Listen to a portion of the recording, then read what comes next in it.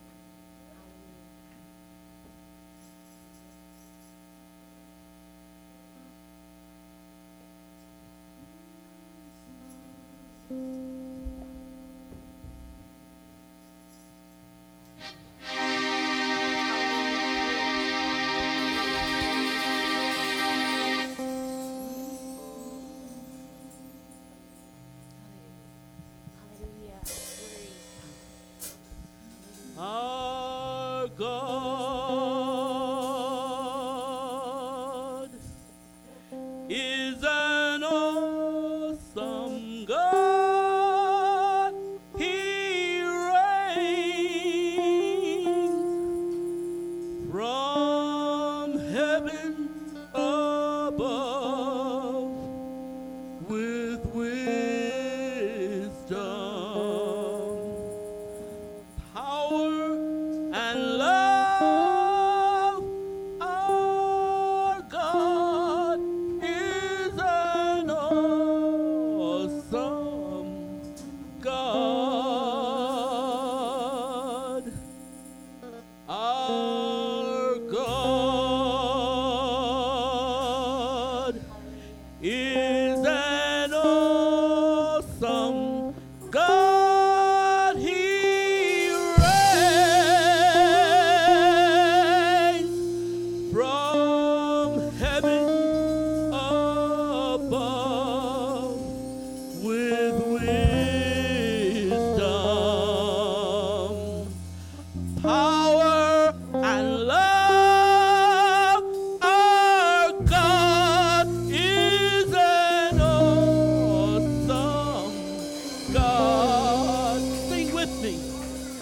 Our God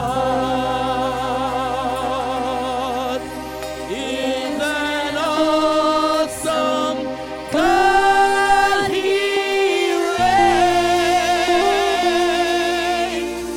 from heaven above with wisdom, power, and love. Our God is an awesome God. When he rolls up his sleeves, the angels putting on the ritz. Our God is an awesome God. There's thunder in his footsteps and lightning in his fist. Our God is an awesome God. The Lord wasn't joking when he kicked him out of Eden. It wasn't for no reason that he shed his blood. Coming soon, you better be believing that our God is an awesome God. Our God is an awesome God. He reigns from heaven above with wisdom, power, and love. Our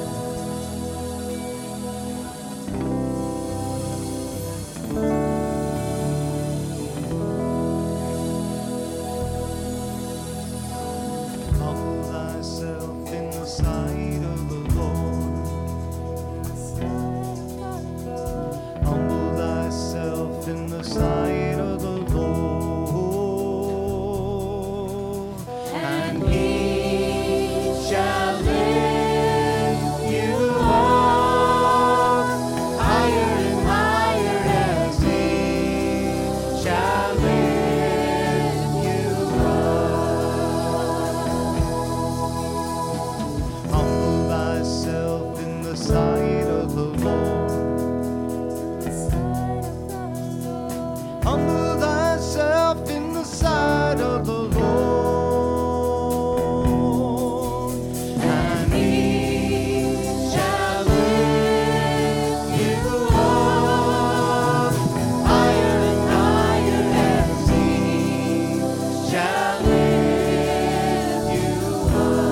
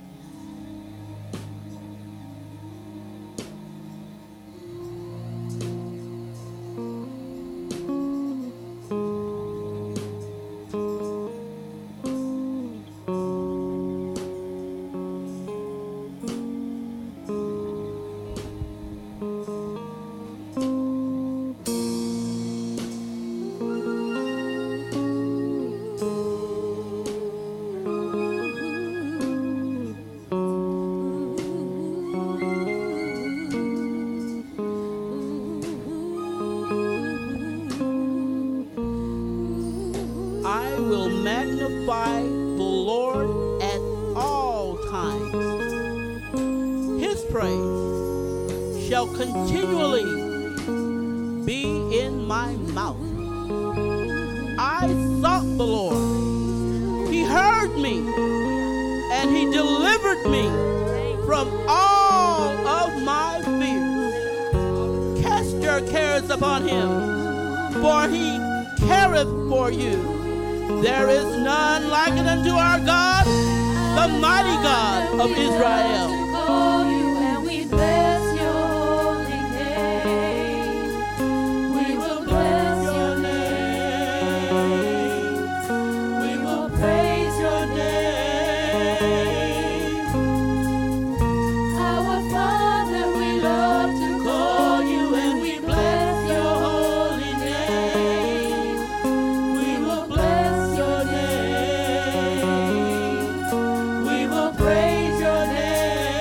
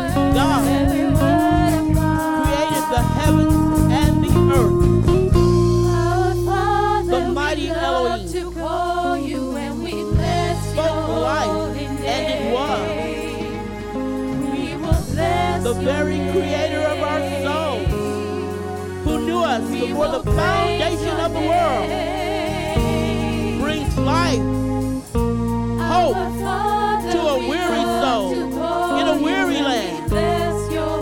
He is a mighty God. He rules supreme. Besides him, there is none other. He's the keeper of our soul. We came to worship him today. We bowed our knees before you, our God. We lift up our hands to give you honor and glory. We know of none other like it unto thee. And all by yourself, you are the mighty Elohim.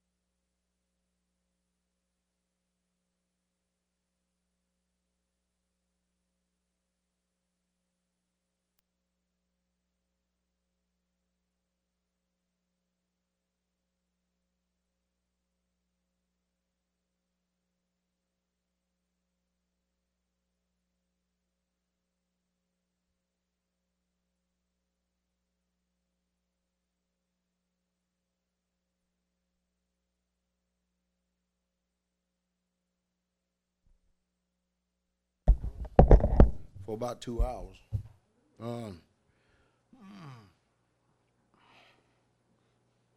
A lot of people out there are unfamiliar with what we preach and teach. And, you have to understand within the last 2 weeks, we've even had probably about 50, 60,000 views on our YouTube page. And, of course, that's bringing, I figure you probably get about maybe 10 people out there that may end up faithful. Maybe 10 out of 100,000. That's good odds right there. You understand what I mean? Because most people, everything is kind of like window dressing. You understand what I mean? I kind of always, I hate to use this word, but that's the only word that we can equate and understand in this Babylonian language that we've learned. But I kind of always worry whenever you get too many people agreeing with you. If you understand what I mean. It's not good to have people agreeing with you, especially the masses. Now, I understand that in our time, that people have, people want to be loved. People want to be liked. They really do. Nobody wants to be hated. Nobody wants to be talked about. You understand what I mean? Now, me, I don't care. One way or the other. Makes no difference to me whatsoever at all.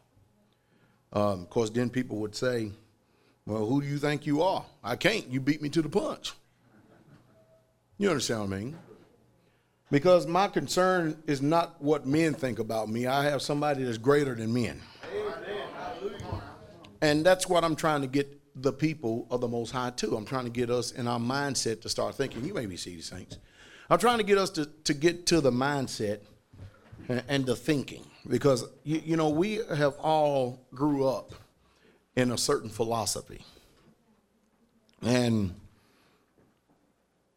every last one of us got backgrounds from these philosophies, and every last one of them taught, unless you were part of those philosophies, if you did not ascribe to that philosophy, and I'm talking about any form or sect of Christianity, you automatically assume that all the rest of them that wasn't with you was on their way to hell.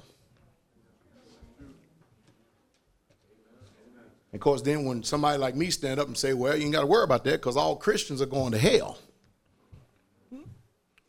The first thing you get is you get people, mind gets shocked. Whoo, what did you just say? Because Christianity is a religion. And the Most High did not come to give us religion. When he showed up on the scene, and he did it many times. He's done it many times. And when he talked to the children of Israel on Mount Sinai, he gave them laws and commandments. He spoke to them the commandments, which is the faith of our fathers. Am I making any sense? Am I making any sense whatsoever at all? He gave them commandments. And since then, our people have, Brother Ed, can you get First Maccabees, brother? We're going to probably start at verse 40. Get Brother Ed a mic and stand up here, Brother Ed. I want you to read something. Since then, are y'all following my thought here for a moment? Since then, our people, and I want y'all to listen real good. Since then, our people have done everything within their mind and power to transgress the commandments of the Creator. So now we have this philosophy that is in our world today called Christianity. And what Christianity has done, and I hope that I can explain this to where even a layperson can understand, is that, I tell you what, before I go that route, let me go to the way we were brought up, okay? Nothing to us is real, including belief. Belief to us is mental assent. Whatever I agree what truth is, then that is truth to me. Amen. That's why we have all these divisions. Because we have functioned in an abstract viewpoint. That's the way we understand things. Amen. Nothing with the way that we have been raised in this Western, European, American, Greek society teaches us that anything is concrete and tangible, especially when it comes to faith in the Creator of the universe. Somehow, some way, we can all say, I believe. And we believe because we say, I believe. That equates to us being saved or having so-called salvation. Amen. But yet, in the Hebraic thought, which this is where this book comes from, you first have to understand that this book is a book of laws, statutes, and commandments. Not suggestions, not maybes, not if you want to do it, you can have a better life. This book has only been written to one nation of people. Now, I know that's hard for us to understand. I know that's hard for us to understand and grasp because we have been trained. We have had our minds manipulated. We believe we know truth because somebody said something to us. We put mental assent with it, and we agreed with it. And so to us, that equates truth. Amen. Yet, the ancient Hebrew people understood from a different perspective than what we do today. The prophets understood these scriptures totally different than the way they have been presented to us today. Amen. The apostles understood these scriptures, this book right here, and including their writings, totally different than the way we perceive them to be today. That's why people are having a difficult time. Because when you have a religion that makes it so easy for you to go get into the kingdom just by having mental assent, who would not want to take that? Now, that doesn't mean that it's right, because there are a lot of people that believe that, and they're in the grave right now on their way to hell. And so I'm not willing to take chances with the only soul that I have.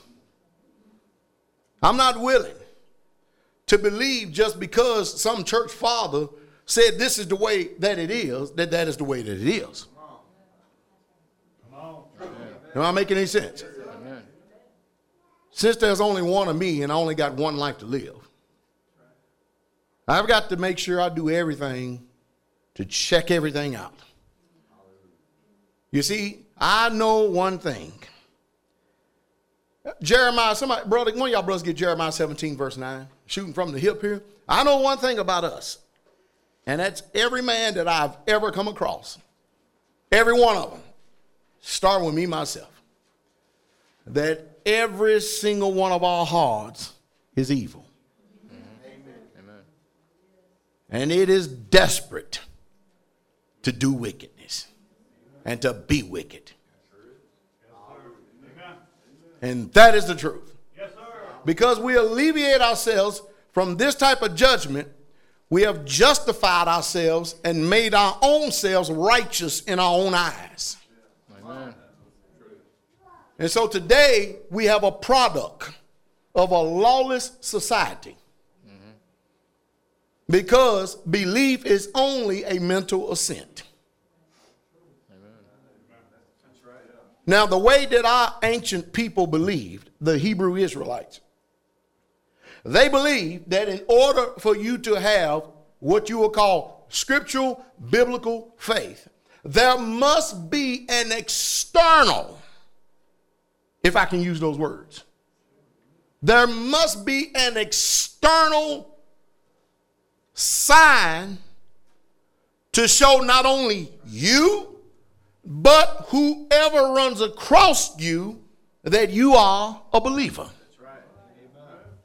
Hallelujah. So to say that you believe in the Most High and yet you do not keep his commandments, the scripture says you are a liar.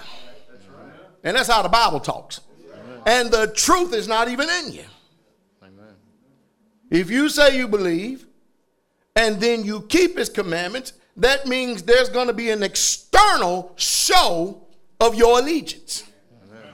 Because belief without obedience is deception. Right. It's lies personified. Yes. Our society has produced a lawless society, a nation of bastards. Amen. All because we have mental sin belief and we have nothing operating external, which shows the inward working of the heart of who we're serving and who we're obedient to. Amen. Am I making any sense, brothers and sisters? Amen. I'm not talking over our heads, right? No. You know, because people say, man, Pastor, you talk plain that, man, I'm telling you, direct, and even a child can understand it. I hope so. Amen. Because even the children have to be saved. Amen. Because the way they're being raised by this generation today, the chances are they're going to help the prophecy of Elias and help hell get larger. And that is the truth. So Jeremiah 17 verse 9. Somebody read that. Read loud, Brother Rich. Read loud. The heart is deceitful. That means your heart, my heart, everybody's heart. Read on. Above all things. Above all things, your heart is deceitful. See, your heart will deceive you into believing that you don't have to keep God's commandments. You don't have to be holy and live holy. You don't have to be separated from this world, because that's what Christianity teaches. Amen. And the heart wants to believe the easy way. Amen. Now, if faith was so easy, I would hate for any of us to have it tried like Abraham had his. Amen. Who could pass that test today? Amen. Huh? Come on, brothers and sisters, talk loud. Amen. Who could pass that test today? You see, Abraham didn't know how strong his faith was until there was an external show of function.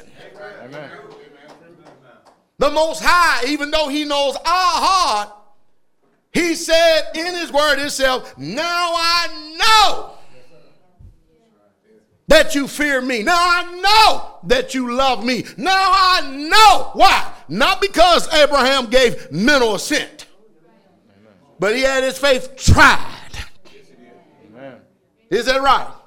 So we have a philosophy today that tells you, and they use philosophy. You get Colossians 2:8.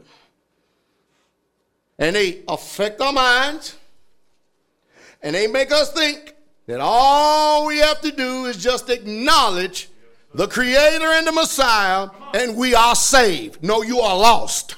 Amen. Jesus said in John 14:15, if you love me, you will do what? Keep my commandments. Guard my commandments. Anybody know what guard means? To observe. That means to observe. Is that right? Hallelujah. Read on, Brother Rich. And desperately wicked. The heart is desperately wicked. You see the reason why people would love the Christian philosophy? Amen. Because it is desperately wicked. Who would not want to be wicked and feel like you can be saved at the same time? Amen. Your flesh would love that doctrine. And it did love that doctrine. Amen. Read on. Who can know it? I tell you who does know it. The one who made it. Amen. Hallelujah. Hallelujah. Because we deal in abstract forms and we don't deal coming from a functional viewpoint, it's hard for us today because we've had this stuff sold and ingrained in us all of our lives. Amen. And so to remove it, you have to get a jackhammer.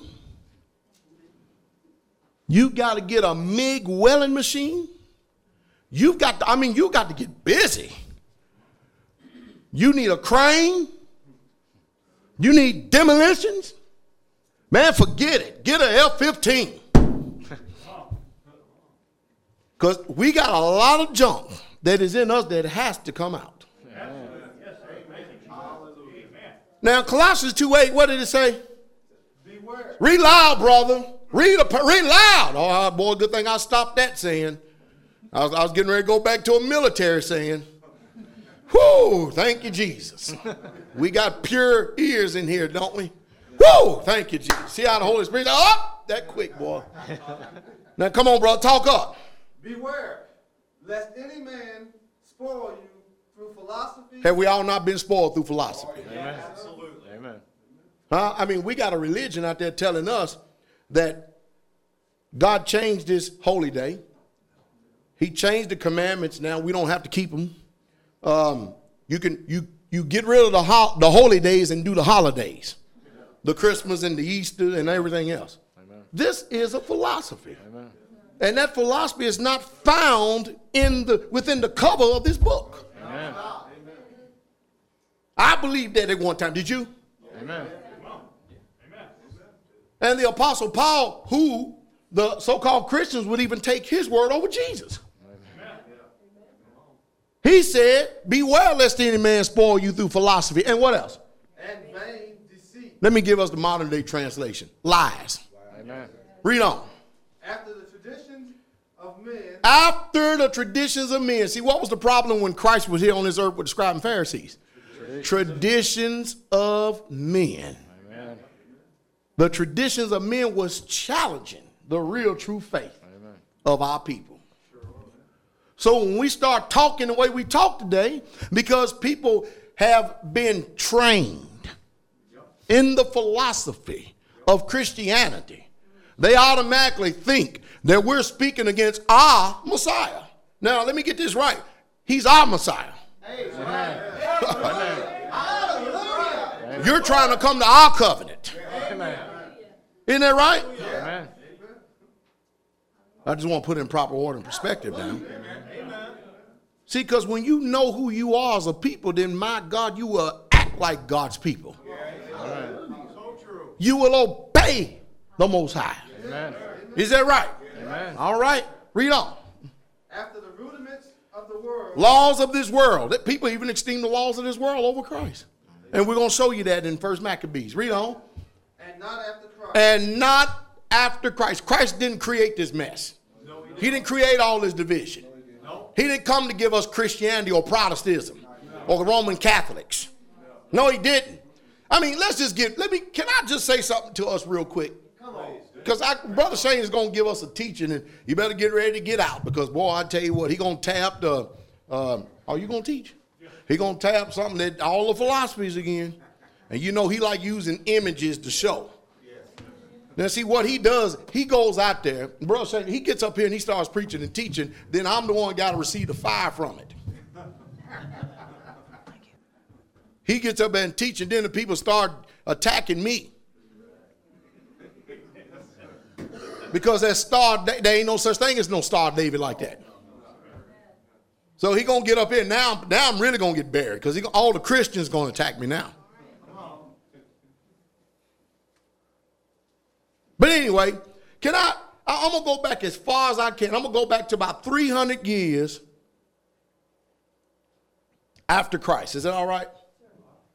If we really truly want to look at what the early believers were called.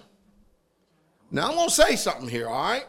And I want you to get your little book out, your Bible, and open up your mind and get to studying and show yourself approved. And if you really, truly want to know another name that was given to us who are followers of Christ, you would be in the purest sense and have the purest sense of a title if you use the word Nazarene. Did y'all hear what I said? Nazarene.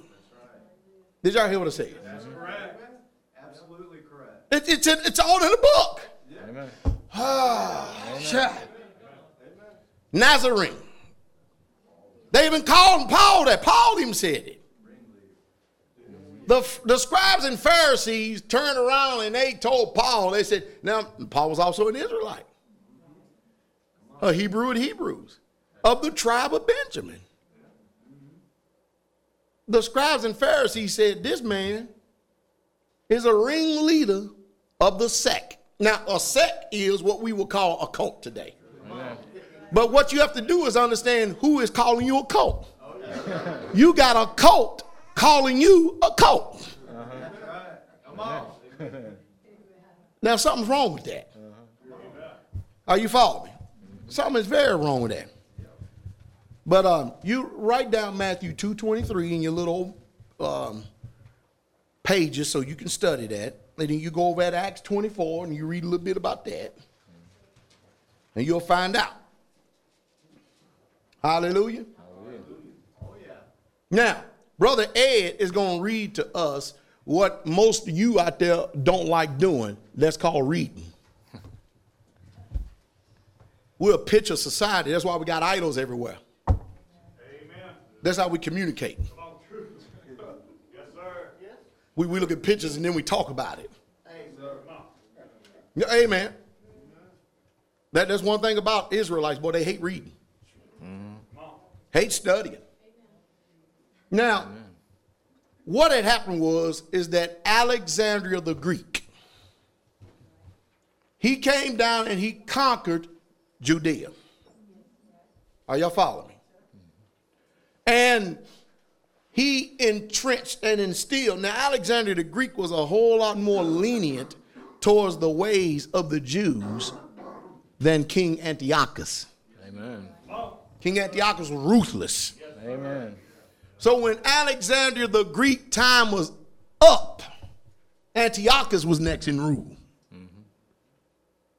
Now, Alexander the Greek allowed the Hebrews to continue on in their customs. But when King Antiochus came on the scene, he said, now wait a minute. I want everybody to be one people. And I wonder what that one people might be. Does that not sound like what we're dealing with today? There's nothing new under the sun, right? Amen. Does that not sound like history today? Amen. Don't we got something called a new world order? First of all, strike that mess out of your mind. There ain't nothing new under the sun. It's the old order that has done come back again. It's a renewed. It's new because it's new to you. You call it renewed You're renewed. Amen. And I'm glad you said that word, brother. Brother Ed said renewed. See, a lot of people don't understand that in Hebrew thought, are you following me? What we call today new covenant, they never thought about it like that. Very good. It was called a renewed covenant. That's right. Oh, boy. Amen. See how we toe up? From the flow up, we toe up. We toe up because, why? We won't read. Amen. We will not read. We will not study. No, we don't. We put a cheap value on our soul. We'll look at a cartoon. We'll go shopping. Oh, yeah, we will too. We'll do all these other external things which has no value to your eternal soul salvation. Amen. And we'll extend that way up here, but we will not invest in our soul salvation. Amen. Now, King Antiochus said, let's start reading over here, brother. Where you at? How about 37? Let me look at it. We'll start.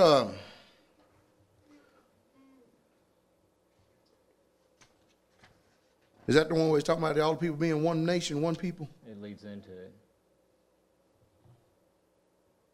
There you go. That's a good place to start. Okay. Thus they shed innocent blood. We in First Maccabees. Mm-hmm. Now, you Christians don't know nothing about that. You don't know nothing about that.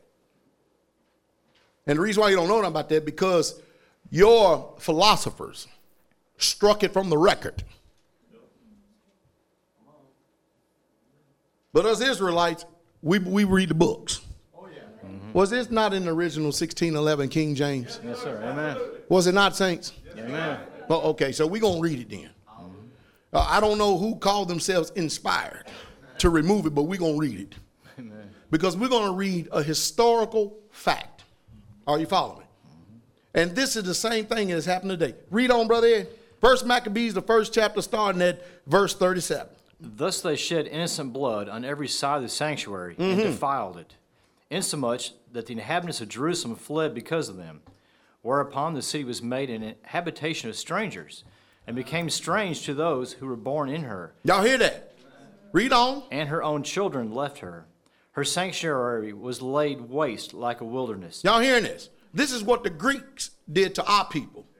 They came down and just destroyed everything and laid it waste like in the wilderness. Read on. Her feasts were turned into mourning. Her feasts were turned into mourning. In case you didn't know who the Greeks were, let me give you the example who are modern day Greeks. Modern day Greeks are Europeans, people who are from France, Italy, Germany, America, Russia, and all those providences that says in the table of nations in Genesis 10, the isles of the Gentiles. Mm-hmm. Them Greeks came down and just tore up our city, not because they didn't have a license to do so, because they did. You know the reason why they had a license to do so? Because the Most High people were wicked. Amen. We hated his covenant, just like we do today. Amen. We come up with sayings, we're not under that law. Amen. So we live lawless. Uh-oh. Amen. Isn't that the truth? Yes, sir. So we're going back and reviewing this historical fact right here to show you the condition that we're in today and why we are always on a quest and a search for obedience to truth. Because without obedience, you don't have no God. Amen. Christ said, to whomsoever you yield your member servants to obey, that two servants you are. Amen. Hallelujah. Hallelujah. Read on, Brother Ed. Her Sabbaths into reproach, her honor into contempt. Mm-hmm. As had been her glory, so was her dishonor increased, and her excellency was turned into mourning. Keep going. Moreover, King Antiochus wrote to his whole kingdom. What did King Antiochus write? That all should be one people. Oh, that all should be what? One people. So all you people who are dumb and stupefied in the religion of Christianity, listen for a minute so you can understand what's going on today. We got a government, the governments of the world, that's trying to make everybody one people. Mm-hmm. We don't like to equate it because we're too busy arguing with each other over who has the greatest philosophy. None of you do. Amen. Uh-oh. Are y'all listening to me? Mm-hmm. Read on. And everyone should leave his laws. Everyone should leave what? His laws. That seems, everyone should leave his what? Mind you, King Antiochus was a Greek. He wasn't telling the Greek to leave his laws. Them instructions was given to the Israelites. Amen. He came down here and he tore up the land of Judah. And he told them people, now you're going to leave your laws. You're not going to keep no covenant with God, keeping no commandments and statutes and feast days and holy days. You're not going to be doing that. Not no more, you're not. What has Christianity done here in America? Done away with them. Huh? Done away with all the laws. And they have, they have used enough ink that could fill up Lake Michigan in the amount of books that they've written to deceive your minds. Amen. And how to stay in transgression against the Most High. Amen. Isn't that right? Amen. Come on, Brother Ed. So all the heathen agreed according to the commandment of the king. So all the heathen agreed according to the commandment of the king. That's a monopoly, isn't it? Is that not a Ponzi scheme? That's a straight up monopoly, isn't it? Amen. Sure, all the heathen, because the Greeks were what? Heathens. Just like the Americans are heathens. Say it, Sister Cindy, what? Heathens. They're heathens.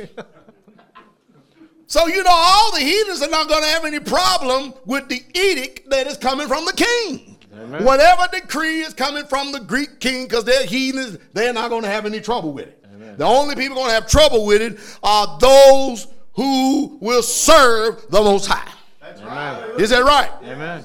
Well, let's watch this attitude for a minute. Read on. Yea, many also of the Israelites. And many also of the Christians. No, Israelites. Many also of the Baptists. No. The Methodists. Nope. The Catholics. Nope. The Apostolic. Nope. The Pentecostals. Nope. Seventh-day Adventists, morning, Episcopal, Lutheran. Methodist, Church of God, Church of God, Church of God in Christ. Hey! Wrong. Israelites. Are we getting this point over? And many also of the Israelites, read on, consented to his religion. You sorry dogs. You sorry spineless dogs. Mm-hmm. Amen. And sacrificed unto idols. They did what? Sacrificed unto idols. Hell will freeze over the day I'd sacrifice to an idol. Somebody, they're going to come and kill you. You're going to die. I got some news for you. You're going to die one day anyway. Amen. You either going to die standing up or you're going to serve on your knees. Amen. Oh, the Greeks came down and conquered earth. Oh, we got to keep their law. Oh. Amen.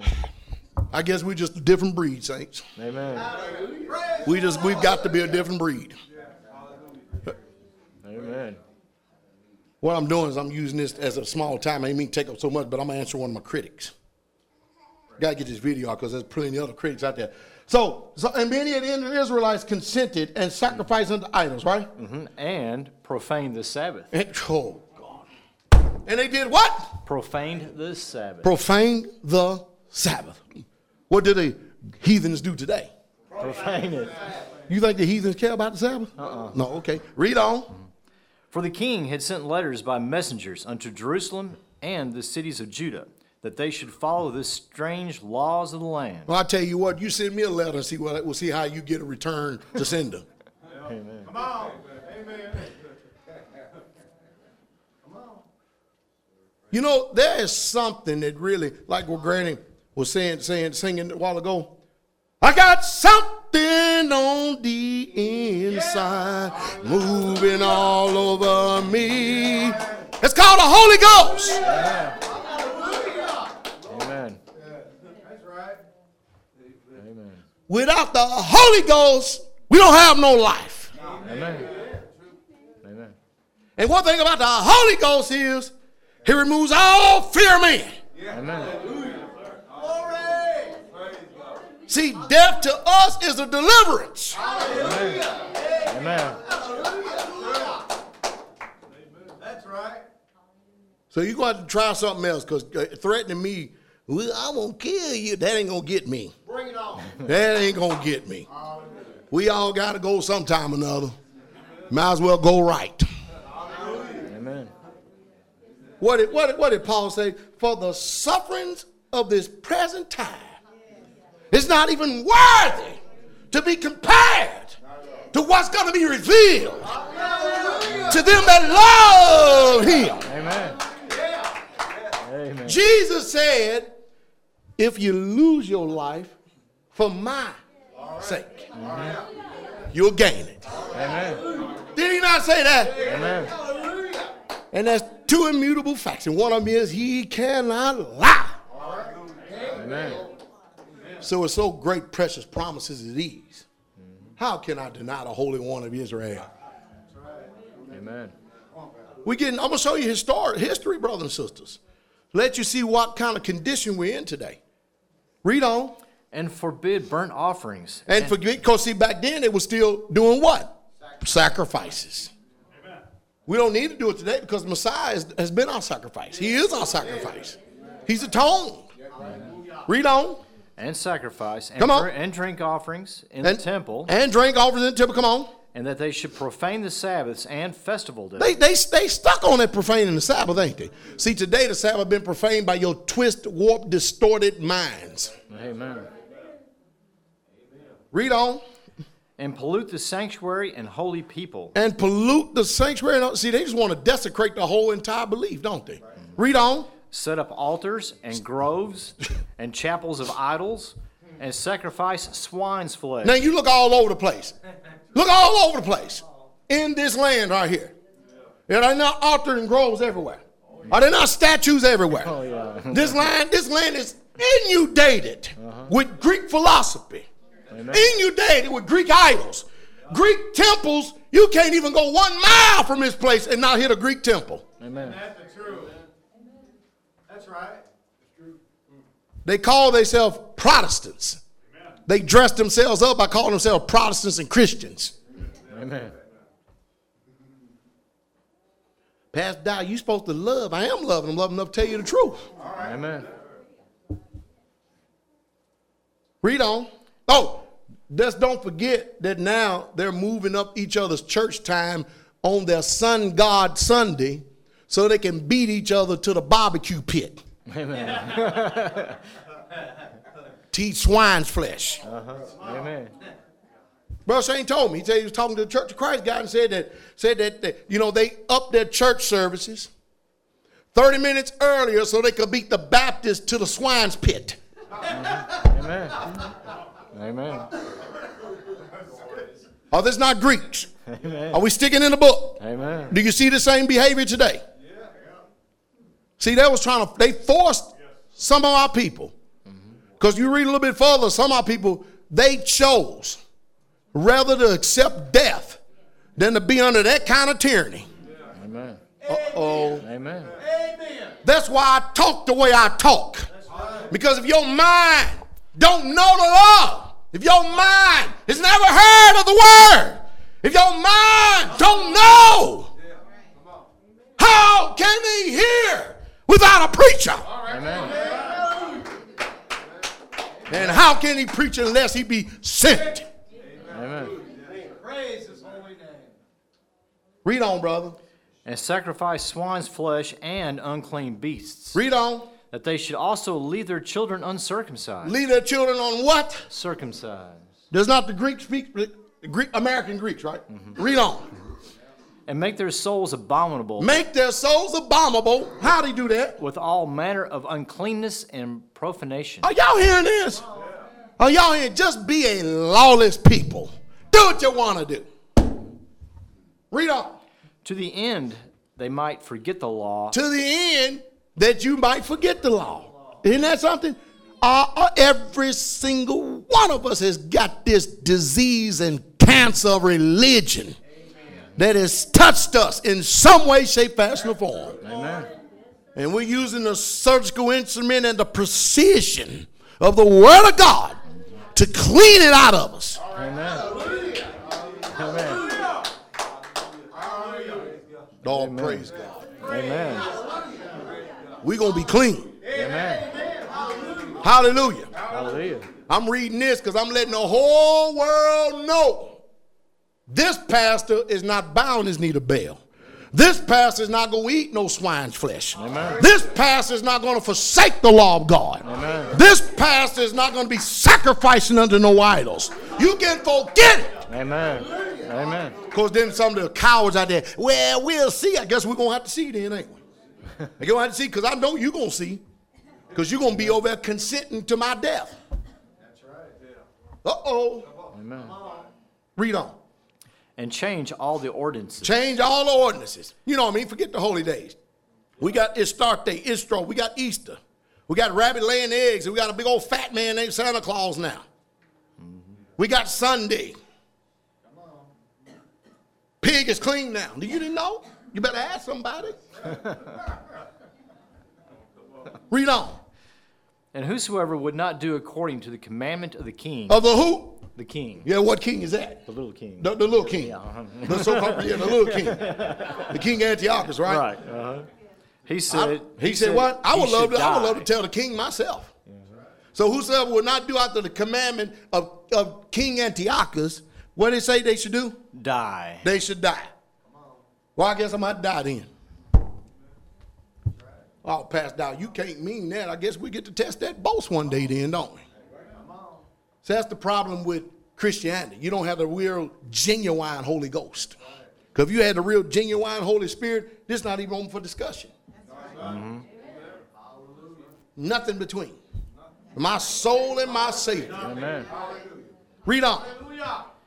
In the selfsame manner wrote he to his whole kingdom, He wrote to the whole kingdom. and appointed overseers over all the people, Them called sheriffs and policemen, judges, magistrates. Come on. commanding the cities of Judah to sacrifice city by city. And then when they run out of them, then they get the military out there. Mm-hmm. Read on. Then many of the people were gathered unto them, to wit, every one that forsook the law, and so they committed evils in the land. You hear that? Them cowards, Israelites, gathered together, forsook the law because they were scared because they hide was going to be accounted for.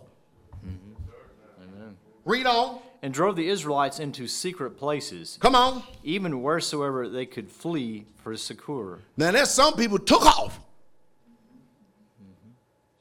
You remember flee into the mountains?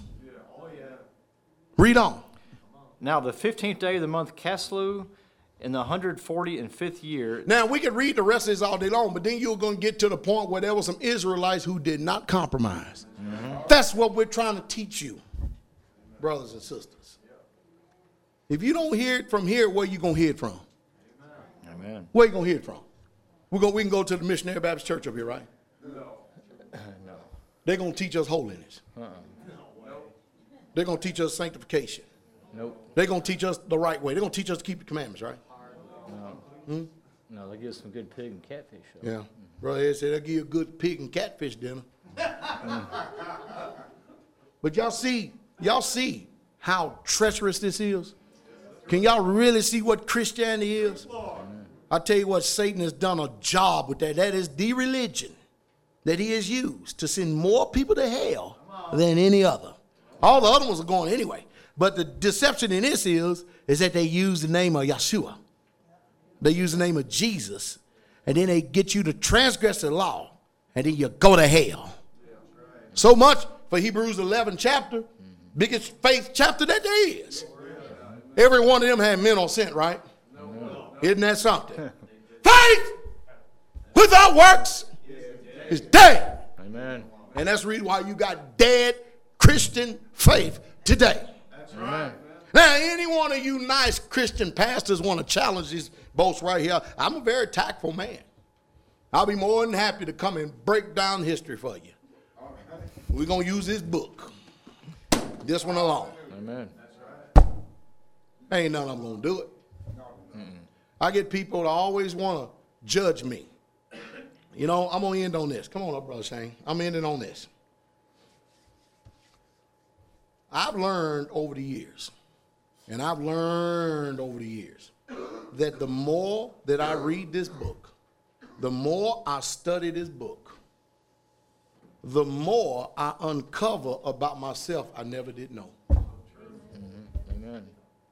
I've learned to judge myself first. It's easy for me to sit up here and point fingers and say, look how messed up everybody else is. But I really, truly can't do that and then provide direction until I first could see myself. Amen. I had to see myself first, brothers and sisters. And when I saw myself, I saw a vile thing. Yeah. And so I'm still discovering things about myself that shortcomings I just don't like. Because I'm not seeing the way man sees. I'm seeing the way he sees. Amen. So for this cause, we bring you the truth. Amen. Hallelujah. Hallelujah. You write down Acts 24, verse 14. But this I confess, this is what Saul said, Apostle Paul, unto thee, that after the way which they call heresy, did they not call our way heresy? Mm-hmm. All right, listen what he says. So worship I the Elohim of my fathers, believing all things which are written in the law, the teachings, the Torah, and in the prophets. Amen. So I'm not concerned about people calling our way heresy. Hallelujah. Hallelujah. At least I'm willing to, and I'm glad to be set for the defense of the gospel. Amen. And I like these coward preachers of the day. They want to type on the internet and don't want to stand face to face and come reason together. Amen. Hallelujah. Hallelujah. So we're blessed people, saints of the Most High. Amen. We are blessed people. Y'all be encouraged. I hope you learned something. And if I step on your toes and your knees and your elbows, say ouch and thank you, Lord. Amen. Say thank you, Father. Thank you, because if I'm telling you, I'm going to step on, I'm going to make it bleed. Hallelujah. Glory be to the King. Amen. Amen. You know, the beautiful thing about it is I'm going to get to see every last one, each and every one of you in the new Jerusalem. Amen. Amen. Hallelujah. Hallelujah. Glory to the King. Isn't that beautiful? Yes, sir. Huh? Amen. To the new Jerusalem. So if some of you pass on and go on before me, don't worry. I ain't planning on nowhere near it giving up. I've come too far. All right. Hallelujah. Hallelujah. Paid too much. Stayed too long Amen. to go back to swine flesh. Amen. Hallelujah. Hallelujah. And the abomination and the mouse. Amen. Hallelujah. Hallelujah. Now, if Brother Shane don't get finished today, we just have to come back next service and finish up, all right? Because we don't want to wear out the patience. I didn't have an idea that I was going to do this much talking today, but make sure you get this video, Brother Shane, Brother Juan. Make sure you get it to Brother Shane so he can break it down in YouTube.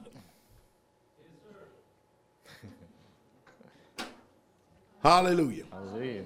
Well, at least one thing about this man, I've told him the truth. Amen. I had a lady call me up and said, "Who, boy, you said you was an Israelite, boy. I thought you was a racist." I go, "Oh, God."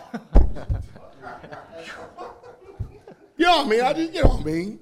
And the reason, because see, what they do is the same way everybody else do. If you have a certain name attached to you, because there's so many people that have defiled it and tainted it, when they see a real true one, you know what I mean, and they find out you're not like him, it's like a breath of fresh air.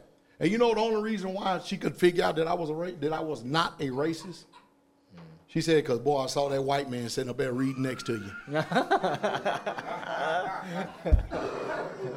I said, you wouldn't believe how many times a week I get accused of racism. And every single time I would give them my website and tell them to go look at it. You know, I got a little smiley face on the front of, on the front of the website, and I never get a reply back. Never get a reply back. Because I said all I associated with is Israelites. Mm-hmm. Hallelujah. Amen. And that's it. What are you going to do? All right. Brother Shane, you ready? Then you ain't ready yet. Did y'all understood what I said? Y'all got it, right? See the reason why I'm so passionate about this truth? Because our soul depends on it. I'm passionate about this because our soul depends on this. I can't afford, brothers and sisters, I don't want to. Don't have it in my heart to lie to you. Would never do it. Hallelujah. Would never do it. So, you know, some people got problems with you. Call yourself Nazarene. You still going to get flack no matter what. Anything but Christian. All right, what you got, Brother Shane? You can restart this, Brother Juan. For Brother Shane here. Ain't moving my Bible. Well, you need to cut off. You want me to cut off that one? All right, good. Brother, cut that off. Now, they had cut off is my brother. He taller than I am. He can reach it, man. I couldn't reach it. I took a take test, boy. I could lose a half inch just by reaching up.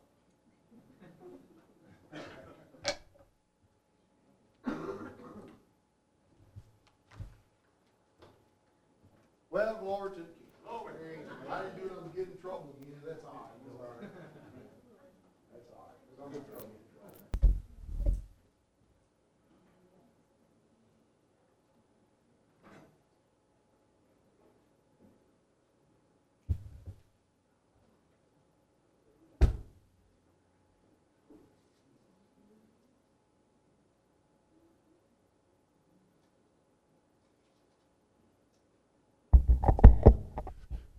Praise the Lord.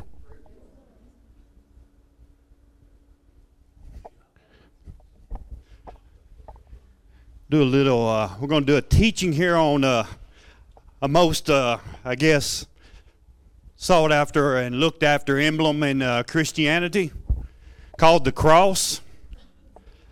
As you see here, we got some hands and they're in obeisances to a wooden Ephesus. Much of Christendom looks up to this emblem pretty much as their faith, their standard, and the reason of their belief. Praise the Lord. I'm gonna move that up a little bit more.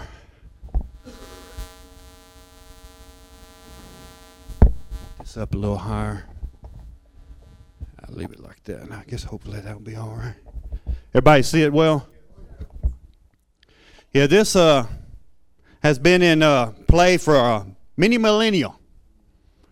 We'll learn today that this very image is not Christian.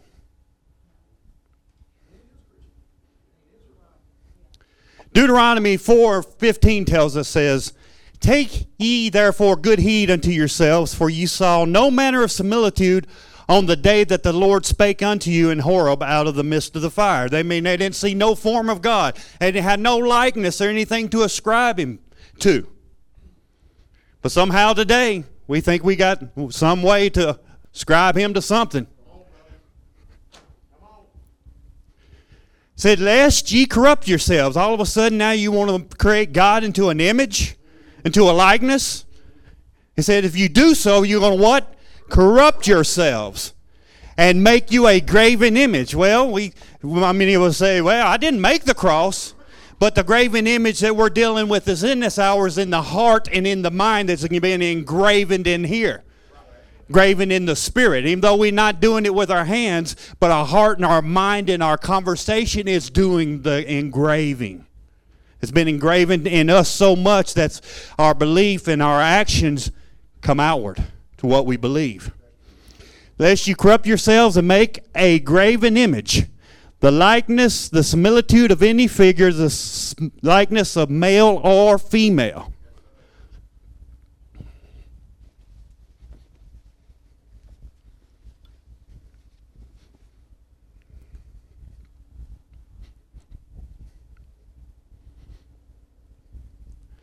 The likeness of any beast that is on the earth, the likeness of any winged fowl that flieth in the air, the likeness of anything that creepeth on the ground, the likeness of any fish that is in the waters beneath the earth. And you can see many Christian automobiles have little fish on the back of their automobile, sometimes with a little cross in it. But we're making likenesses. What's going on with, like Pastor said, faith? Faith is the substance of things hoped for. The evidence of things what? Not seen. But somehow, man, he's got to have something to see to believe. Unless thou lift up thine eyes unto heaven, and when thou seest the sun, and the moon, and the stars, even all the host of heaven, shouldst be driven to worship them? Something's going to be inside us to be driven to worship them? What? Our heart is evil and desperately wicked. So it's going to drive you to worship them and serve what? Them.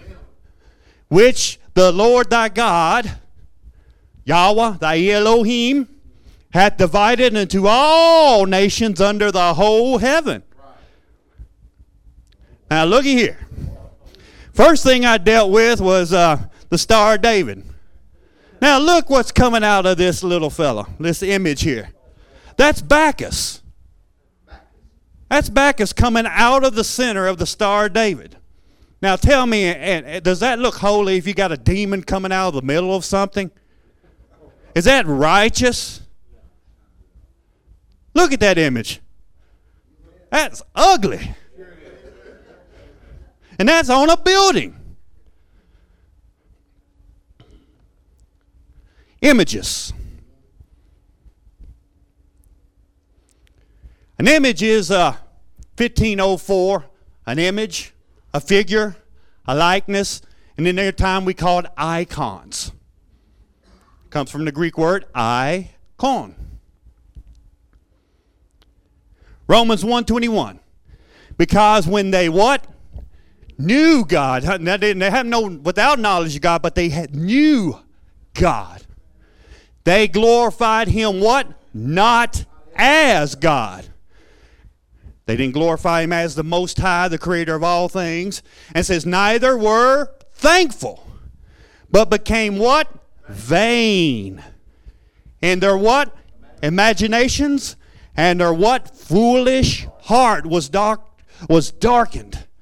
So in their imaginations, they're starting to pull things vain. And out of their foolish heart, the dark things of the heart, out of the abundance of the heart, the mouth speaketh, the issues of life come out of the heart. Professing themselves to be wise, and yeah, there was many, like Pastor said, thought it was wise to take the Apocrypha out of the Bible. And they showed how much they were fools. But many out here trying to philosophize, like you heard, trying to intellectualize, trying to put things into boxes and into categories, say it's this, say it's that, dissecting it here and there. They became what? Fools. And changed what? What did they end up changing? The glory. The same glory that is going to be revealed in us, they want to change that. And we know who is behind all this changing of the glory. Lucifer himself. When he saw his own brightness, he became corrupted and thought it was coming from himself. And changed the glory of the uncorruptible God into what? An image, into an icon, into an idol, to an engraven thing within them. Made like the corruptible man, to birds and four-footed beasts and creeping things. Here we go. Don't that look so religious, so holy? No, that is a lying vanity. It's a lying vanity. It's set up on high. And you go in any of these churches, you see it on the top of the churches. You see it up high. It's always put up on high. Set up on high to display the pomp and fashion of the world. Notice what's right behind it? The sun.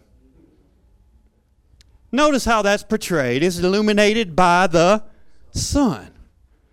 So we're dealing not only with image worship, we're also dealing with sun worship. That's a nice looking figure, huh? It's what all the world seems to know Christendom by this one image, Christ on a cross. But is that so? But is that true? Is that a true image? Is that a likeness that we should be looking upon? Is that something we should be seeking after? Is that something we could use to help further our worship and our praise? We can look upon it and get a heartfelt moving in ourselves to really worship and praise the Most High God. But many will look upon that and go, oh. See what's going on in the heart? When an image is raised up, it's set up on high. How much people venerate this on high? There we go. Again, Christ on a cross. And notice right below his hands, I know you can't see it there because of the light. Should make this brighter or not. Hard to see. It's right in here is 2 crosses coming down from his hands. And again, the same thing. Henry, the Latin thing written above his head, beaten, body of Christ, a crucifix. Go to Galatians 6:14.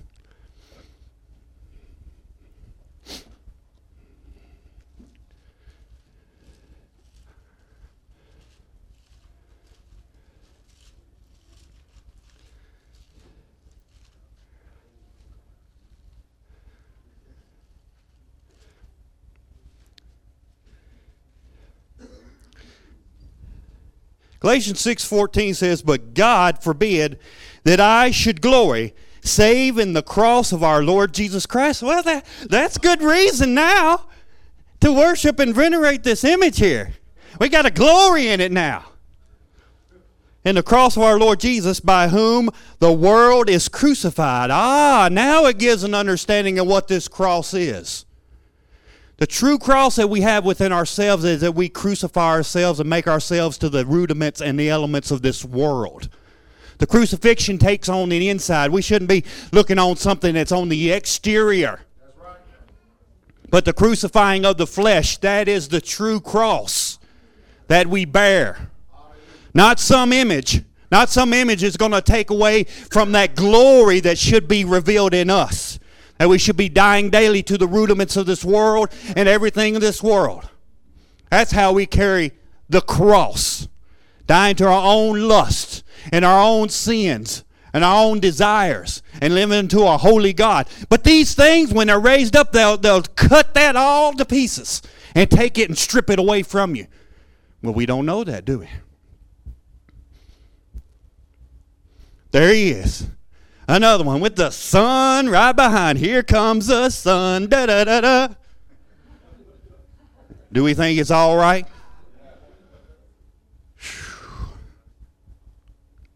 There it is again. Boy, don't that just make you feel so religious, so warm inside, so fluffy and so wholesome? Many people do. They walk in and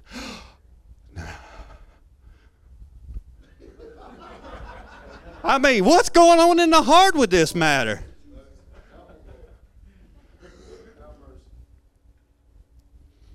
Saying, go along, we got to wear it around our necks, huh? That's a coward expression.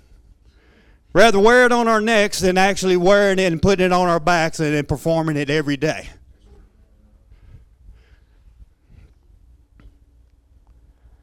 There we are again, another one. Golden cross. Cross. In the Greek, it's 47:16, stauros. It's an upright stake, especially a pointed one. Now, when we look at that Greek definition, we always picture the cross as a beam going upright and a beam going across. But according to if you take it back to its original rendering, it's only talking about one pole, one upright stake. Like one person I was reading made an observation. You know, if Christ had to carry this big edifice, a big upright pole about maybe 13 foot long, and his arm span about almost the same length, because a man's arm's length is almost as his height. Just think of the weight of that thing. And he said, especially during the times of the city in Jerusalem like that. And it's even reverberated in the scriptures that, during the time of war, the entrances to the city were made narrow for a certain point. That, the people that are on camel or horseback, they would have to dismount to get inside. But Christ had to go without the city. He carried it through the city. This stake. Now, if he was carrying this cross beam and this whole thing through the city and then had someone else to help him, how could they get through something so narrow with that type of cross? Because he had to be crucified without the city. Think about that. That's a cross. That's what our rendering in the Greek is. And there's another word in the Greek called Zulon, which I believe and know that the scriptures is telling the truth on that. Zulon is the tree. Let's go to Acts 10:39.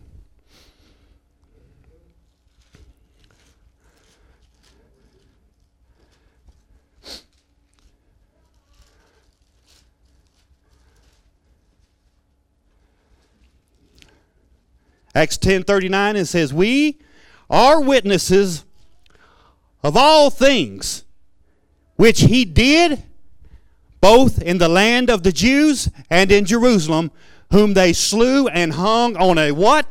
A tree." Hung on Zulon. They didn't hung him on a cross.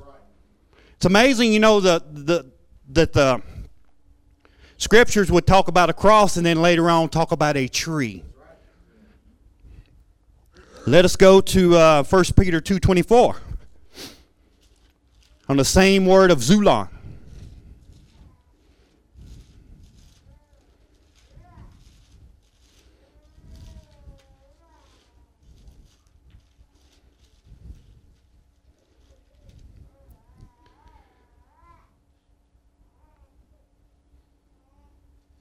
First Peter 2:24 says, "Who his own self," talking about our Lord and Savior, Jesus Christ, Yeshua, "who his own self bare our sins in his own body," where?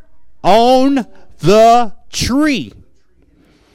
"That we, being dead to sins, shouldn't live unto righteousness, by whose stripes ye were healed." Another explanation of what the cross, the tree, is to us.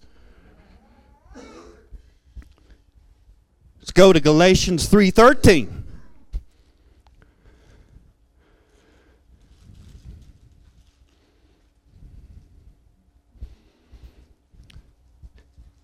The word says, "Christ, the anointed one, hath redeemed us from" what? "The curse of the law, being made a curse for us.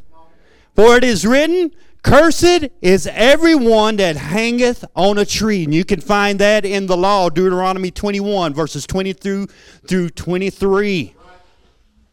So now we're kind of building an understanding of what the true cross is. Not what's been given us through the ages to distort our mind, to keep us from the true faith, to distort our faith. Subject of this fragment is the cross. The cross which, rightly or wrongly, we have been accustomed to look upon as an exclusive Christian emblem. And that's what has been pushed. Every time you've seen a cross, everybody's Christian, Christian, Christian, Christianity. The Christian shares it only in common with the pagan. And that is the truth.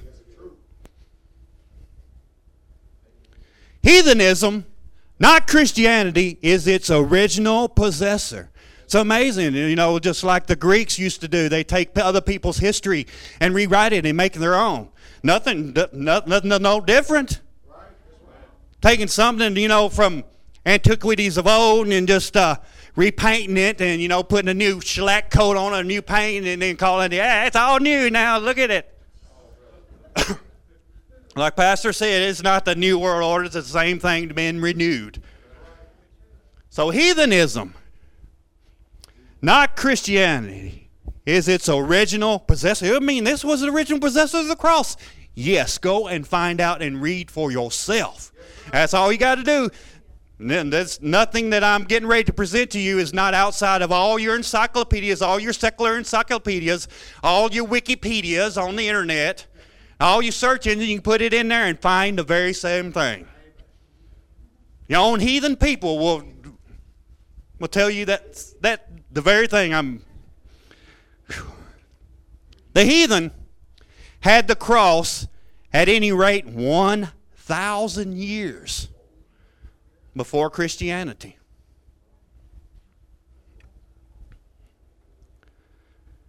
In the ancient world, the cross was used as a religious symbol to represent the union of male with the female. You mean this thing is a sex idol? Yeah. Fertility idol? Yes. That's why all your churches got all these phallic symbols as windows. Got a phallic symbol sitting on top of the roof. And you wonder why you're having problems with adultery and fornication and all kind of sexual enamors. Because look at the buildings that you're worshiping in. Some of the doors, yeah. I mean, a lot of the architecture is after what they call a phallic manner. Now, I don't want to go into any deeper than that. You know, I'm pretty much touching basically today a basic explanation because there's going to be more teachings on the cross after this, and we're going to go deeper. I don't know if people want to go deeper. I don't know if you want to go deeper. You might have already done turned off the YouTube by now. That's because of what you learned. You don't want to humilify yourself, humble thyself to receive truth. Look here in Assyria. This star, and this cross, you can be found all thousands of years before Christianity. In Scandinavia, Babylon, Assyria, India, Europe, Mexico. We'll see. Look here in Assyria. That is King Samsivul. I think it was 528 BC. Syria has got cut off right there, but you can see something around his neck here, huh? What is that? A cross. But also notice up here other sun symbols that he look like he's getting ready to point to.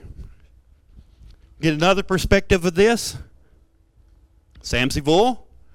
There we are again, a little bit enlarged. See, we got the sun. We got some kind of little fork thing here. The moon. Another probably sun image. No telling what's going on right there. I know it ain't good because he's a heathen. He's a pagan. He's ungodly. He's pretty much having an edifice fashioned after him after the gods that they worshipped and venerated at that time. Again, look around his neck. Same thing again. Kind of highlighted it here. Look, that same cross with the sun symbol right beside it. How pagan can we go? See, there is a sketch drawing of the very same thing of Samsivul, king of Assyria, 825 BC. Here is you can tell it's pretty well weathered. More than likely this was on a wall or on a ceiling. You can see this is pretty old and how it's pretty weathered and faded and everything. You got a cross here. Cross here. Then you got another form of a cross right here with a loop on top. Still all pagan, all heathen. Before Christianity. Another little stone piece pulled out of probably a temple or a building. Same stone you see around Samsivul's neck. And you also see right here, again, the sun symbol. And it's sitting in some kind of little niche there. Accordingly, it probably had this in real life form, and then they made a depiction of it in stone. Here's another one. Many crosses in this one. Look at that. 1, 2, 3, 4. I mean, it's all through archaeology. I mean, way before Christ's time. Here's one in a pillar. Looked like they did a lot of engraving here. It's some kind of Coptic language. It looked like pretty much Egyptian. They wrote all that, and then they went again and then put another cross in here. I don't know if you can see it very closely, but it is a cross. Same cross we've been looking at, same one King of Assyria had, the cross with the flared ends. There's another one in the form of wheels. Turn just a little bit. Surrounding a pot in a hole. I don't know. There was no description on this picture. I didn't know where it come from, but you can see it inset in a wall. You can tell it's pretty old by the way it's weathered. There's another one in a wall. Same cross. Heathen and pagan. Here we are. Some kind of hieroglyphics. Egyptian most likely. We can see right here. Some Egyptian right here. Then we can see some Greek put on later on.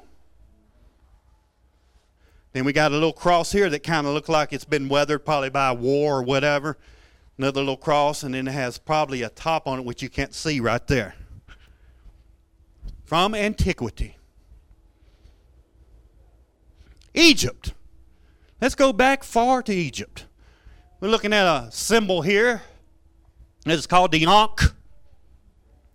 It's a fertility symbol. And all the pieces in there pretty much are probably a language talking about the fertility rites and everything that goes on within it. Because we got the eye horse right here at the bottom, one of their gods, because they worshipped many gods, many gods. The Ankh.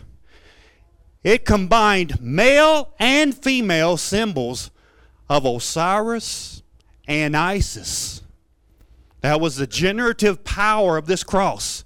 Just as the same cross that we are venerating in our church has the same so-called sexual venerating powers. It's more than a symbol. Here again, much symbolism in this. Got a scarab beetle. Got the Ankh cross sitting on top of what they call a tall cross. Got the right here depicted again. I don't know what the language is saying, but it has to probably do something with this very thing that the priest probably had formed in stone. And this is pretty much in a lot of Egyptian archaeology. There's one of the kings. Look what kind of staff he's got. Notice that. It's a multi-form staff. Got the little head right there of one of their gods. Then you can see the generative power of that cross right there. And then another one right here. We'll see later on what's going on with these. Here again, Isis and Osiris. Look who's doing the leading here. The woman with the generative force right here pushing it to the man. A lot of symbolism. I mean, that was a language back then. I mean, if anything, they're trying to speak to us in this hour is the way that they thought back then. And they always done it in pictures. And pictures mean a lot, especially when it's in symbolic form.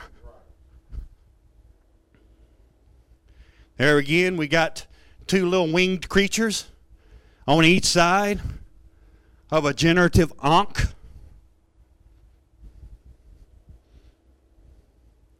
Again, an eagle. Right here, this is pretty old. You can tell by the weathering. Right up under his wings. There again. Generative powers. And look, another cross. A lot of things have been borrowed from antiquity and renewed. Here is an Egyptian priest in all his attire. If you can't see it around his neck, but he has this same generative cross hung around his neck. Here we got many forms of crosses. An Egyptian cross button, amulets of Sumerian and Hittite dynasties. As from Bismia, Mesopotamia, swastikas. From Bismia, you mean cross can be in the form of a swastika? Yes, it can. The cross took on many forms before it actually became a Christian emblem. As from Abipo and Cilicia, it got a turtle type. Hathor, head and serpent over enemies. Hawks and ox over the enemy. From Abydos, from great collections of sun crosses of summer. From Egypt, Troy, Phoenicia, and ancient Britain. Here again, we got crosses now made with moons. Moons. There's the cross with the generative power over it. Ankh again. Crossing crystals. Cross with leaves growing all over it. These are depictions of actual things carved. Things fashioned by hands. Celtic. That's about the region of Scandinavia, Ireland, Europe, and Scotland. Look at them crosses. Not too much different from the one that Samson Bull had, huh? His was, same length of cross as it was height. But now we're starting to see the cross taking on, a little bit longer bottom here. Still, what's behind it? Sun. Generative of the sun. Here again, another carved Ephesus of stone. Coptic cross. Looks pretty, don't it?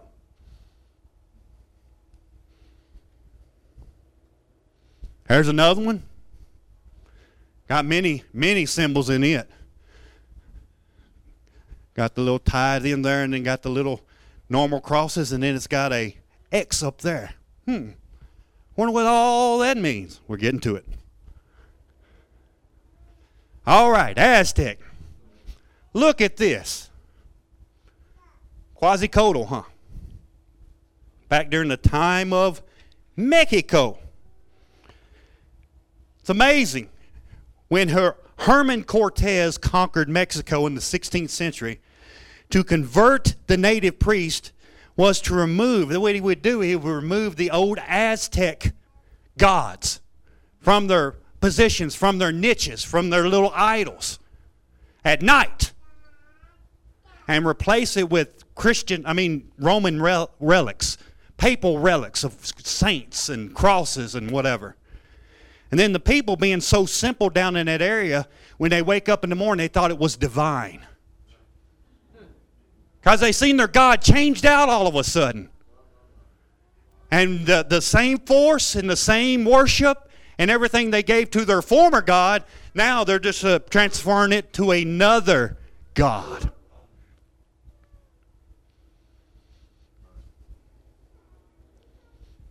Look here, it's old Mayan temple. I don't know if you can see it too well.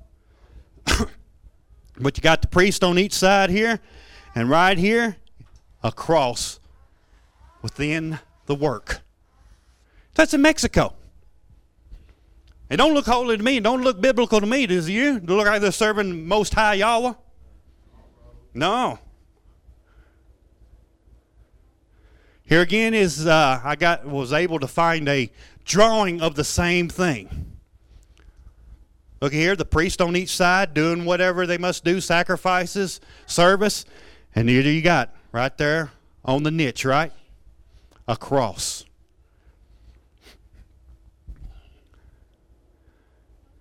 And that's it, the full view of this temple upon entering. Same priest on the outside and then going in and then the veneration.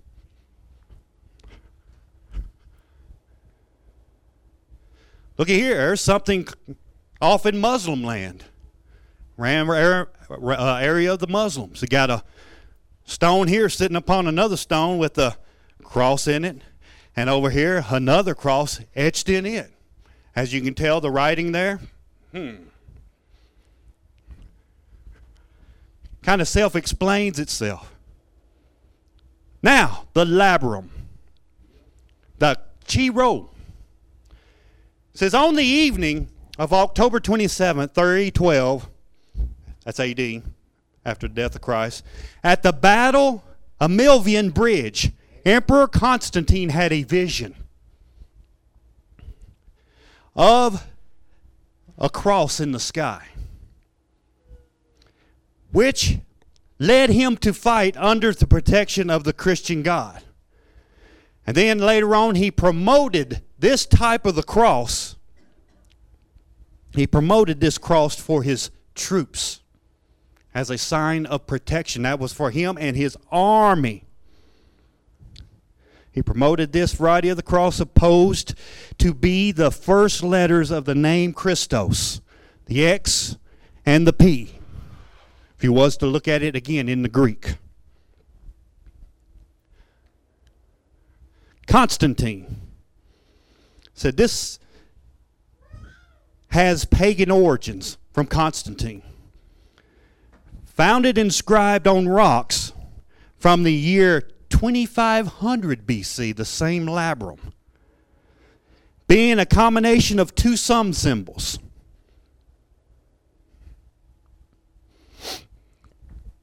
One, axe or hammer of the sun or sun deity. In Scandinavia was the axe of the god Thor. And two, the cross or the X as the symbol of the sun. Both have a sensual or fertility meaning as well. So this thing has generative powers in the realm of phallicism and sex worship?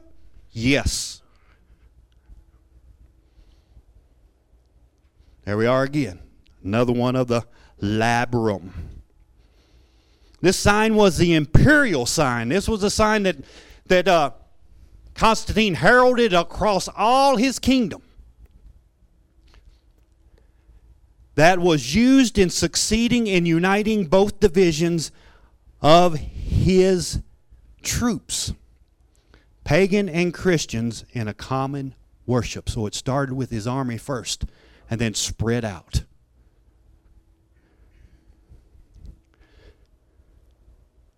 There he is right there, venerated, him himself, and the labrum on the coin. Method of commerce at that time. And this is the banner which his troops would always go into battle with first. Notice the next cross on top of there, and the same labrum right there, the Chi-Rho, wherever you want to pronounce it. Now here we got an interesting figure. This is where the cross that she's got in her hand came into play. No, Constantine brought in the labrum, and he pushed that through all his kingdom for that time that he was alive. And he made his mother high up in the kingdom. He appointed her as the Augusta Imperatrix, given access to the treasury at that time to locate the relics of Judeo-Christian traditions. This is Helena. This was Constantine's mother. She went on a journey to Palestine to find the true cross. That's why you see her right here holding the cross in her hand. She went on a pilgrimage for the two crosses. She supposedly found the nails of the crucifixion as well as wooden pieces from the true cross, and she returned to Rome with them. And from that point on, we can start seeing now this taking form. There she is, venerated again. What is she holding up by herself? A cross, a wooden cross. And there is a pictograph now on canvas of her very thing that she went to Palestine to do, went over into the east to do. You can see that she had them over there digging up the relics. You see the three crosses there? Two supposedly of the thief, and the one in the middle is supposedly the true cross. And once she found it, It was given to her, and I thought this was quite amazing, because there were no J's back then. There's a word written above this man called I-U-D-A-S. Why is this guy called Judas? And he's getting ready to hand her over the cross, which, there she is in all her glory with a sun symbol around her head as well, getting ready to receive her cross. And look behind her, a nice little Easter egg. Look at that. Makes you wonder, huh? So we can start seeing now something take form that actually was Constantine's mother that actually brought the form of this cross into being now. She took all that relics and all the nails supposedly of the crucifixion, and actually one of the nails she put in Constantine's helmet for protection. It's how warped these people's mind was. They were pagan to the core.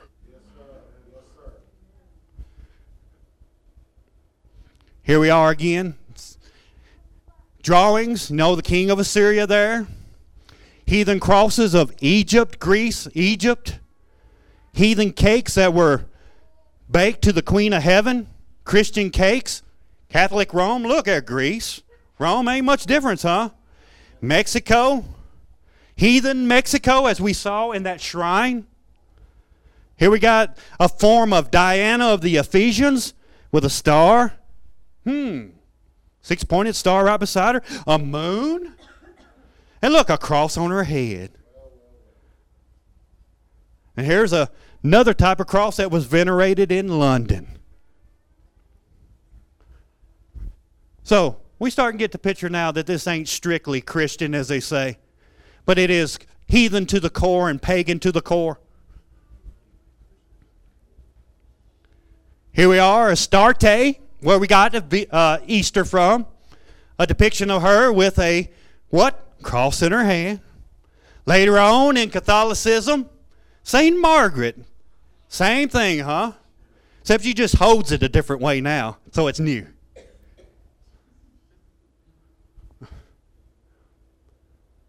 Here are some Egyptian priests. Notice the high priest here. He's just decked with all kinds of crosses and everything all over his garment, even on his legs. And even the ones preceding him in protection with their spears and their swords. Look what's around their neck. Egypt, huh? And our old friend Bacchus. Old Bacchus with a headband around his head. And this thing goes through antiquity many, many years. Bacchus was one of the Greek gods that was highly worshipped.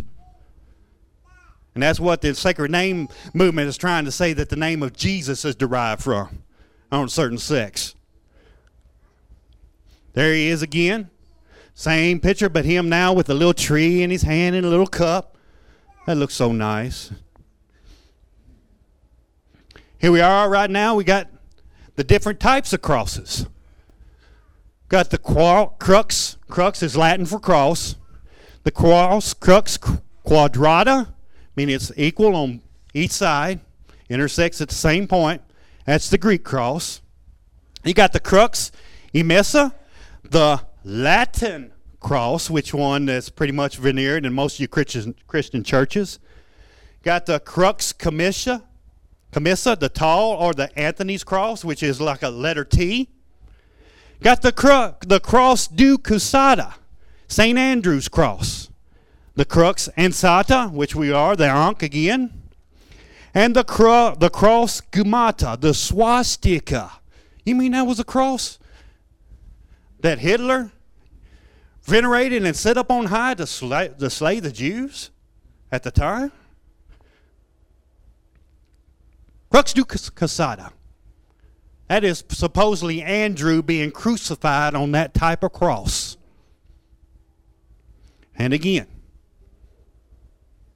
St. Andrew again, in stone image. There he is, being posed by his own crucifixion manner, with the sun around his head. Don't that just make you want to venerate the saint? The crux gumata. There we are, the cross. It's pretty much the same cross from the beginning. It's just that it's taken on different forms. It done moved the legs different directions.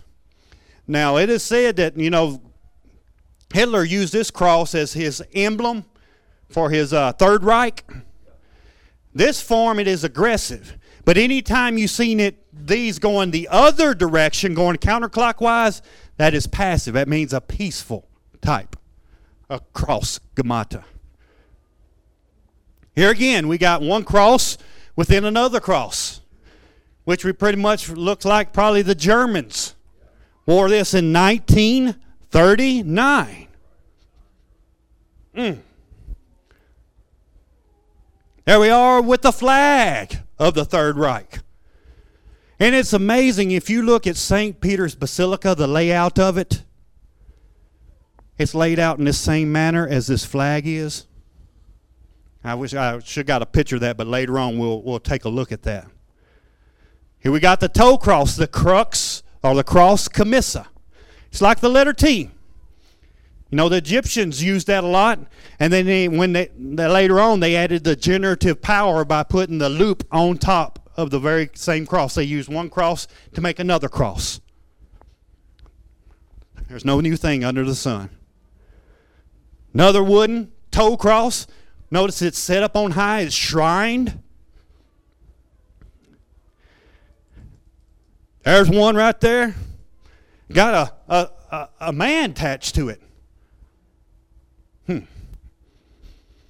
I suppose, I guess, our Lord and Savior Jesus Christ, huh? And there's one in jewelry. This one's got faces in it, yeah. One side it's got the sun. Other side it's got the moon. Right in the middle it's got another sun. It's got the dove. It's got the lamb. It's got the fish. Boy, it is loaded. Boy, I put that on, boy, I'm going to be super powerful, super religious. Man. That's in jewelry. People want to wear this, I guess, and walk around and try to show it. I guess it's their emblem of pride. Here we are. Old Pope, don't he look so holy, so humble, kneeling right below his crucifix there? That crucifix thing, actually the cross in Christianity never did show up unto the scene in churches until 300 years after Christ, as we learned from St. Helena. And the crucifix comes some 200 years after that. But we see who is leading the way in idolatry, Rome. There we are. There's a Greek guy. An Orthodox Greek. Look at all that cross. Boy, don't that look so holy, so righteous. I mean, you got to bow down to that, huh? Well, he looks so pious.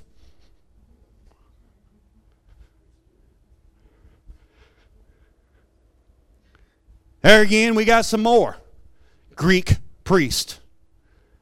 Well, one of them's got look like a double-headed eagle on his head. And look at all the crosses and all the things hung around him. And they call that holy. No, that's religion. That is religion to its core.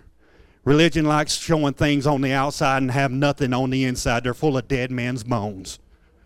They're empty. Look at here, old Pope Benedict. Look at that. Not got a nice tall phallic hat on. You can see the same shape in a lot of churches. Got his nice little crucifix there. Well, he's just blessing the people, ain't he? Whew. Here he is again. Whoa! He's coming out to grab you. Don't you want this man to bless you? He's got a cross on. He's holy. He's righteous. He's Christian. He lay hands on you and cast out a devil. No, I don't think so. He can heal the sick. No, I don't think so. He needs to put his ring on right. There he is again. Look at there. Right on the top of his head. Mary. The veneration of Mary. Got two angels bound down at her feet.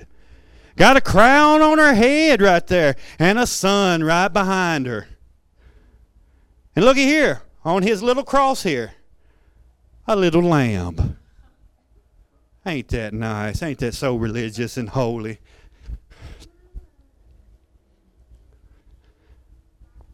Most of them crosses that they wear around their neck, they're in the form of what they call a pectoral cross. So anytime you see crosses on these priests like this, that is what they refer to as a pectoral cross. Here's the cross of on the breast of Pio Nono's corpse as it lay in state at St. Peter's.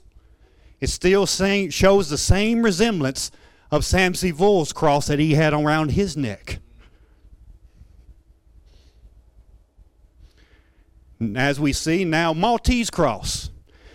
We see many crosses on these priests and these popes. There are many forms on these priests and popes. And one you'll see the most of is a Maltese cross. You can see that it's 4 intersecting triangles on this point. Right here, the same Maltese cross, pointing inward to another swastika, another form of the cross, probably worn by a German at the time.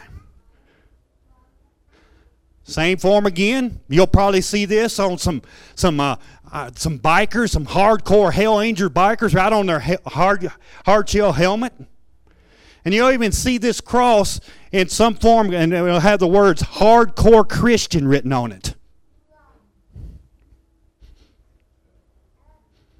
You see even this same form of the cross that the firefighters use as an emblem sometimes.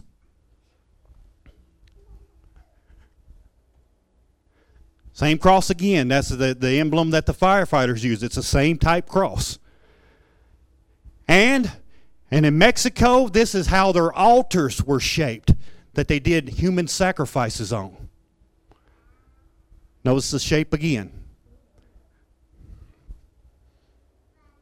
Here's the Pope. Look on his back there.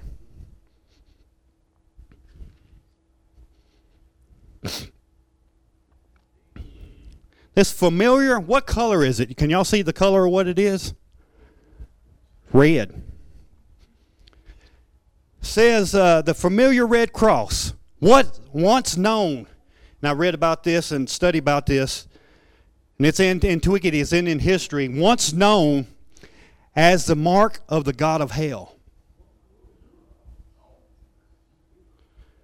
But now has become venerated as a sign of life, the mark of the papal Christian.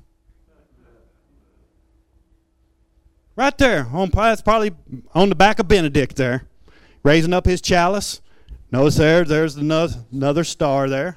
Another cross with a star in it. Now we got a cross and a crown. This shows up in a lot of churches. This looks holy. This is some kind of venerated as some religious symbol, but it really isn't. Here's the watchtower. Mormons. Church of Jesus Christ of Latter-day Saints. Got the little knight over here, and got what right there? Cross and the crown. They say, well, this depicts Jesus. He's the king, and he died on the cross. That's what made him king. But is that by faith? We walk by faith and not by sight, don't we? Again, in a Masonic temple, the same very thing. And a close-up of that, cross and the crown. We know Masons have nothing to do with God or Jehovah or Yahweh, Yeshua. They worship Lucifer. They pretty much make known that they worship Lucifer.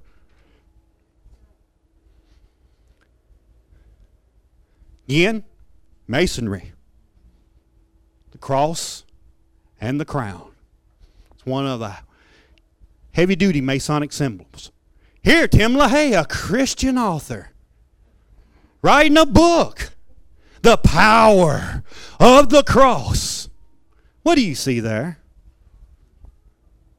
I see a cross for fleur-de-lis. There's 2 images put there. right stuck right inside a cross and the crown. Here again, a Masonic altar.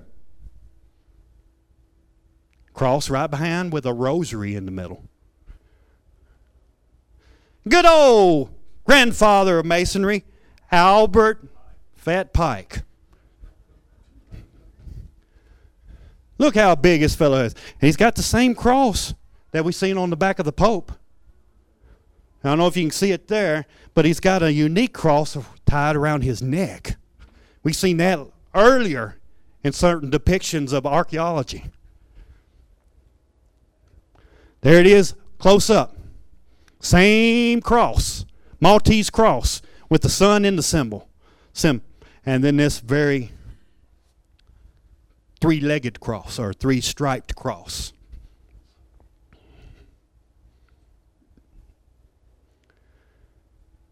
Looky there. Oh, Pope John Paul. We seen Albert Pike, and we know he had no amount of God in him. He was a well-known devil worshiper. And here we got the Pope with a staff. Looks like the very same thing that was hung around his neck. That thing that was hung around Albert Pike's neck was called the Baphomet. It was the sign of bafflement. So what is the Pope doing carrying around a Baphomet type cross? There he is again, going up on stage with it. But he got a pillow to, to soften his feet, Don't want to bruise the corns on the Pope. He's infallible. You don't want him to fall because he's infallible. But you got to help him up. He's old and he's feeble. He needs that Baphomet to help him up on stage before he appears to the people. Here we are. Many crosses of Masonic called the Knights Templar. Again, we see the same cross, the one with intersecting in the middle. Cross there, the shield, and the shield with the cross, another cross and shield, labrum. And look at there is that little lamb again with the little cross in its paw.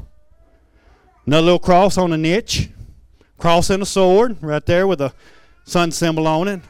Another cross up on a stick, cross on a stick. There's a star, Magen David, pentacle. Amazing, huh?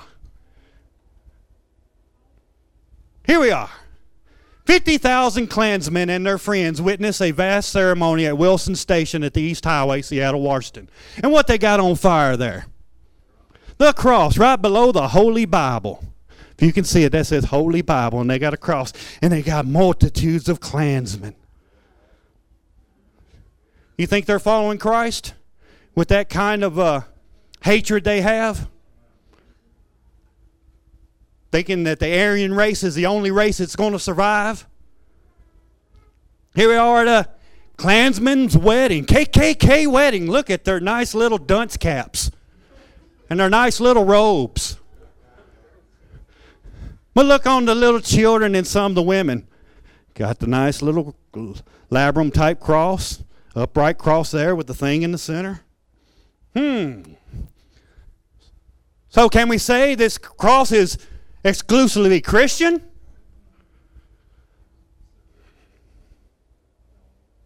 The watcher on the tower. And you want to know what Klan KKK stands for? The Klan, the Constitution, all with K's, and the cross. Kind of looks like a same watchtower thing that Mormons had, huh? And this is the Ku Klux Klan. Right at the bottom, Truth, KKK. Statue of Liberty, and some guy with his hand up. And we remember back in World War II, who was doing that same hand style? Pick your pendant now. Depending on how Jesus died. Suppose Jesus died by an axe. Suppose he died by hanging. How about stoning or a whip? or a guillotine or some kind of torture. How about a noose? What if Christ died by a noose? Or knifing, or they shot him up with a needle, or by shooting him? How would we venerate our Savior if he died after this manner? Maybe we should do that, huh? Maybe they should all do that if Christ was hung by a noose. Maybe we ought to hang a noose from the steeple. How about a gun? How about that axe? How about the guillotine? Or it could be an electric chair, anything. I mean, any form of death. They just put it up on the wall, put it around our neck. Wouldn't that look good? You know, if Christ died by hanging, you know, everybody can run around with a noose around their neck, showing their pride. The church's glory in the instrument of Christ's death. So the image. What does the image do? It hides Christ's suffering from guilt and sin. It veils and hides the power of one crucifying oneself to eternal life. What does it foil? It foils the power of crucifying.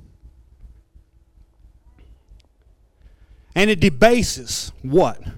The glory of crucifying of one's own self again. It puts to demeaning the very work that Christ did within us. If we're going to go and start venerating crosses, then we're going to take everything away. We're going to push everything to the external and not deal with the internal.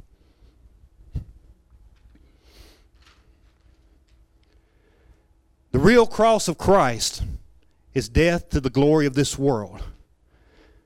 But it's living unto Yah in a new and living way. So if we start worshiping images, then what does that say what's going on in the inner man? What does that say about you when you want to venerate something wooden, something stone, something fashioned out of man's hands? Is that faith? We walk by faith and not by sight. Faith is the substance of things hoped for. I'm not going to hope for a cross. Cross done nothing for me. What we need to do is get up on that cross as with him. Not the cross that's in a T fashion, but the cross of dying to self, dying to the lust of this world, dying to the desires of this world. Say, take up your cross and follow him. Not take up a little wooden thing and throw it on your back and do a pilgrimage down the road. That's foolish. No, but it's walking uprightly and showing forth Christ's death in your body.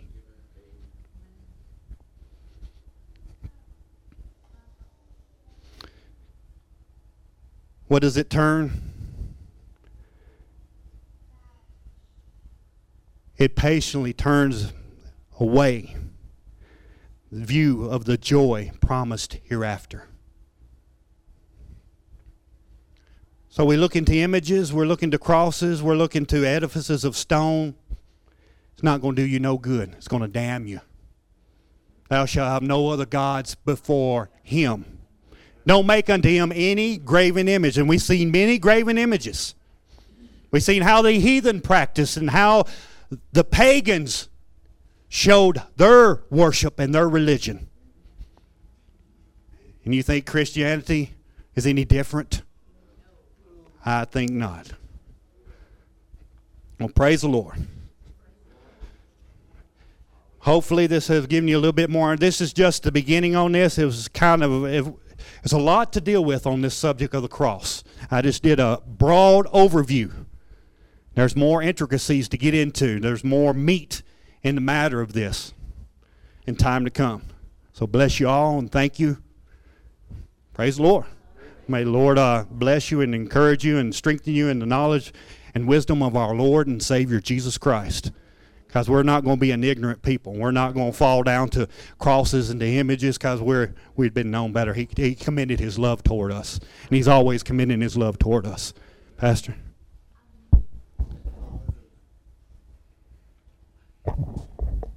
What a mess, huh?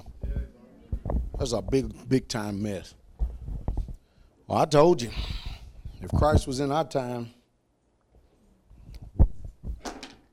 they kill him in an electric chair. And this is what you would see in churches everywhere.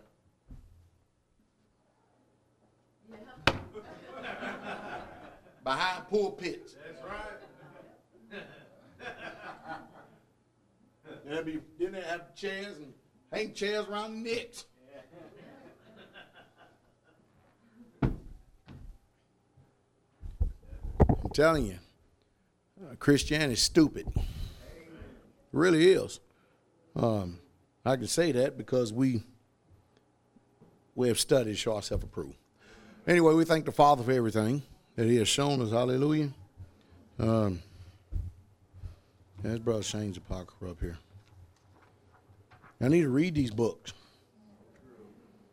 And do it for your own, your own soul's sake, because you can't depend on your family members.